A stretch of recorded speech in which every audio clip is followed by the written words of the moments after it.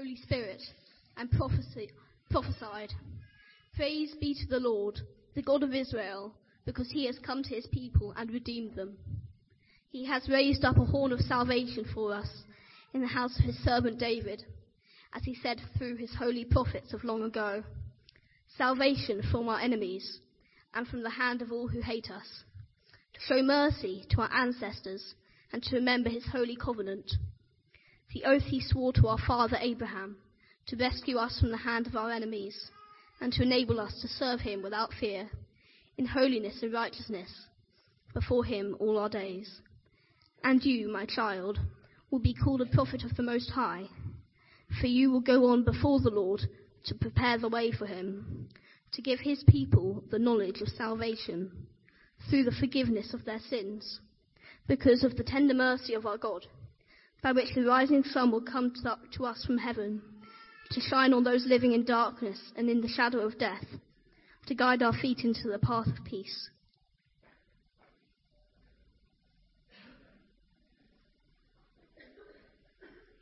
Brilliant, thanks Nat.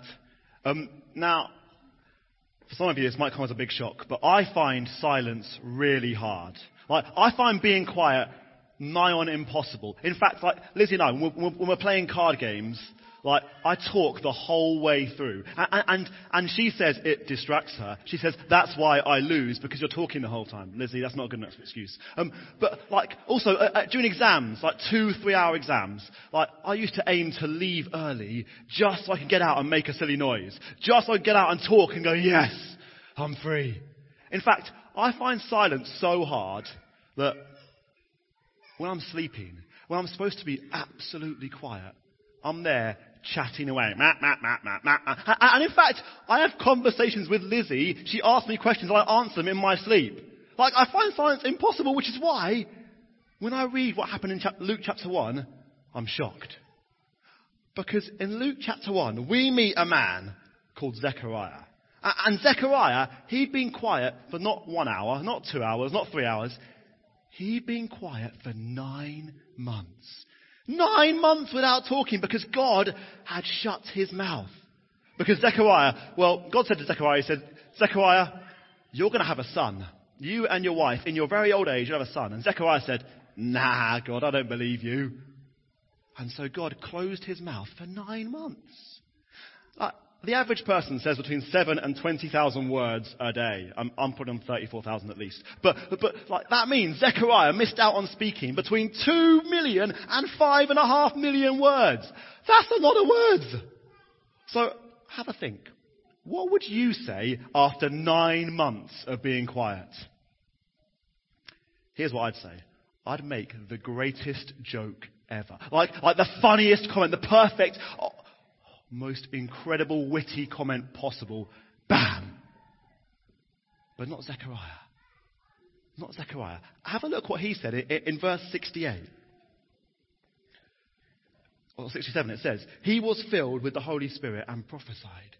And he said, praise be to the Lord, the God of Israel. After 9 months of being quiet, Zechariah starts by praising God, by saying thank you to God. And he does it using a special Bible word. He prophesies. And that basically means God tells him what to speak and he speaks those words. So the words there in Luke chapter 1 are very, very important. They're the words from God. But why, after 9 months of silence, does Zechariah start by praising God? Well, it's about 2 children. 2 promised children. The first one's there in verse 76. It says, and you, my child, shall be called a prophet of the Most High, for you will go on before the Lord to prepare the way for him. And this is Zechariah's child, who we find out earlier, his name was John. And John had a very important job. Did you see that? Very important job. His job was to be one of these. A fire exit sign. Now, just take a moment to get yourselves acquainted with the fire exits, because on the 24th of December we have a Christingle service which involves fire and long hair, so anything happens. So we've got exits at the back there, exits through that door, exits straight out there. Just make sure you know where they are. And do come on the 24th of December, that'll be great. But John the Baptist, he's a fire exit sign. Now, can anyone tell me what the point of a fire exit sign is? Why do we have these signs? Just say, who was that? Go on, shout it again. Yeah, to save your life, because, you follow this to know where to go to be rescued. If you follow this during a fire, you'll be safe. The sign itself can't save you. If you touch it, you're not magically rescued. But if you follow these, you know where to go to be rescued. And that's John's job in Luke chapter 1, verse 77. His job is to give his people knowledge of salvation, which means to tell people where to go to be rescued, or more importantly, who to go to be rescued. So Zechariah is silent for 9 months, and then 9 months after, he starts praising God because of a rescuer, a special rescuer. But then, what's the danger? What do we need to be rescued from? Have a look in verse 74. It says this rescuer comes to rescue us from the hand of our enemies. And the Bible says we have enemies. We have horrible and deadly enemies. And you may say, Stephen, you're talking rubbish. I live in Hove in 2016. I'm a nice guy. I don't have enemies. Look, I don't need rescuing from anything. Don't you? Because these two enemies in our passage, they're sin and death. And have a look out for them this Christmas, because they'll be there. Sin and death. Sin, it might appear like this. That's my family, my lovely family. But there's something about us. Because whenever we get together, even the best of times, like at Christmas, even the best of times, we can't last a whole day of being nice to each other. There's always a family fight. And usually it's me causing it. But notice in your family, there might be bickering, rage, jealousy, anger, selfishness, pride. Family fights. Sin, the first enemy. And then have a look for this second one. The empty chair. In 2006, when I was 16, I first came across the empty chair. In fact, 3 empty chairs. Because that Christmas, my grandma wasn't there in her rocking chair. That Christmas, my grandpa wasn't there eating his Christmas pudding. And that Christmas, my Uncle Chris wasn't there telling his classic Christmas jokes. 3 empty chairs. All of them taken by that horrible and deadly enemy, death. And maybe this Christmas might be more painful than ever for you. You might notice the family fights more than ever because family aren't around because they hate each other that much. Or you might notice the empty chairs. And it might be raw and painful. Because we have deadly and horrible enemies. And we need a rescuer. Brilliant. Have a seat. And why not get your Bibles open to page 1027, Luke chapter 1, while I introduce you to my friend. This is Busby. Now, he's one of my dogs. Now, don't be fooled.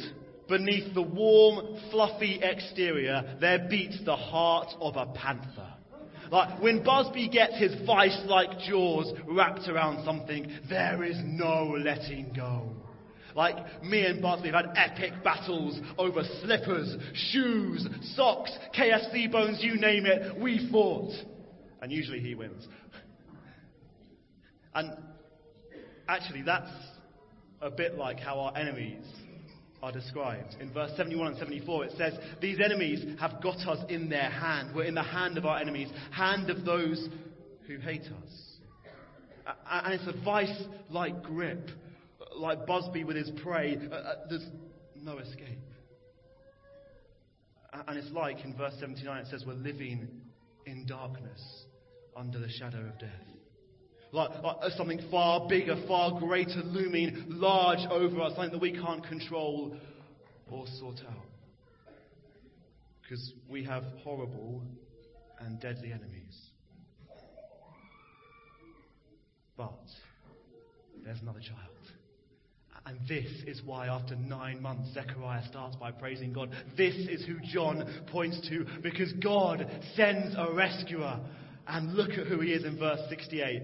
We should know it off by heart by now. Praise be to the Lord, the God of Israel, because he has redeemed his people. Come see him redeem them. God himself. That rescuer, Jesus Christ, is God himself coming to his people.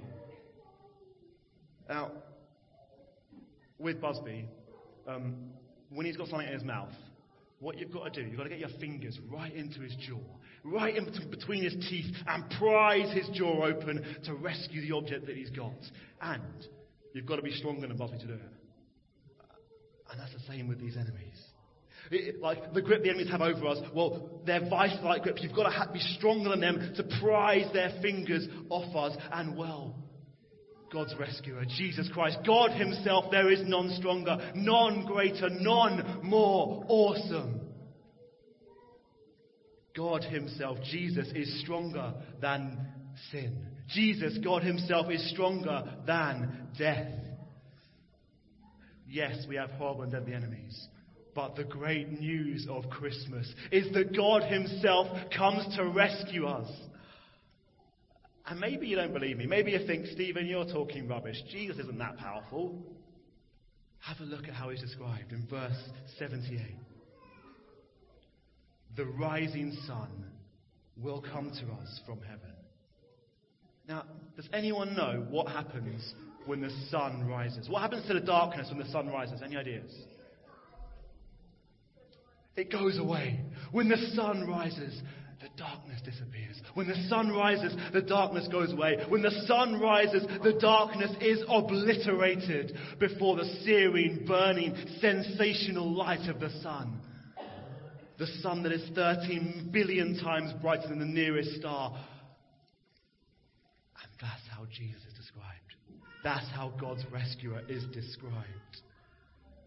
When God came to earth and lived and died on the cross and rose again. Well, it was like me getting my hands in Busby's teeth. He went right into the jaw of death and darkness itself.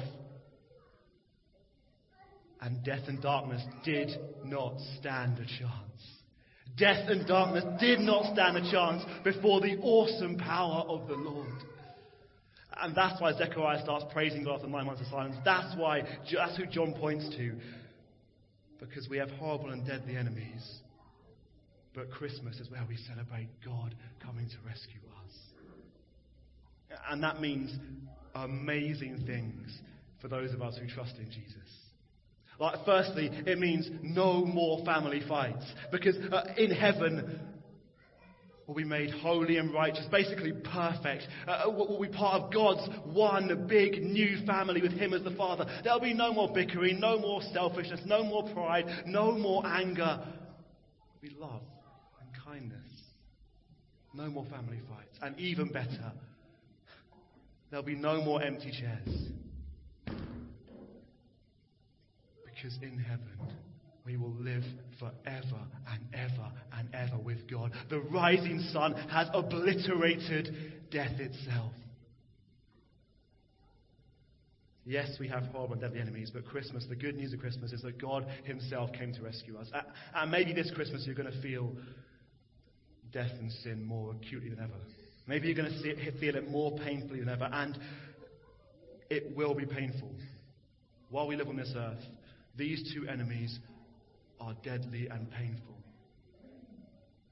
But if we're trusting in Jesus, then when we get to heaven, both of them will be gone forever. And to be there, all you've got to do is trust in Jesus. Maybe you're here because you got a flyer through the door. If you are, great to have you with us. And maybe you don't really think much of this Christian stuff. Well, this Christmas, have a look around you. Do you see those two enemies lurking? Do you see empty chairs? Do you see family fights going on? What are you going to do about them? Because in my experience, I can't do anything about those enemies. I'm not strong enough. I'm not big enough. I need Jesus. If that is you, come and chat to Phil and myself after the service. We'd love to talk to you more. Or make it a goal to sign up to our Christianity, a Life Explored course. We're doing a course looking at who Jesus is and what the Bible is. So make it your goal to be on that, to find out more. Because God came to rescue you. What are you going to do about it? Like, we have horrible dead enemies, yes, but God himself comes to rescue us. So, Christians, celebrate. Celebrate Christmas all year round. Like, wear your Christmas jumpers all year round if you want to. Because this is the most incredible, amazing, life-changing, awesome news ever, that God himself came to rescue us from two enemies which we could do nothing about. So celebrate Christmas all year round. Like, you have my permission to wear your Christmas jumpers in July. That's my permission, the youth minister's permission, so wear them. Celebrate Christmas. It's incredible news. We have horrible deadly enemies, but Christmas we think of God coming to rescue us from them. Let me pray, and then we'll do some celebrating. Father, thank you so much for Jesus, the rising sun, coming down. Thank you that he has obliterated death and darkness. Thank you that in heaven there's no more death, no more sin. And Lord, we pray in thanks for Jesus. He is amazing. Help us to think about him, look at him, and find out more about him this Christmas, we pray. Amen.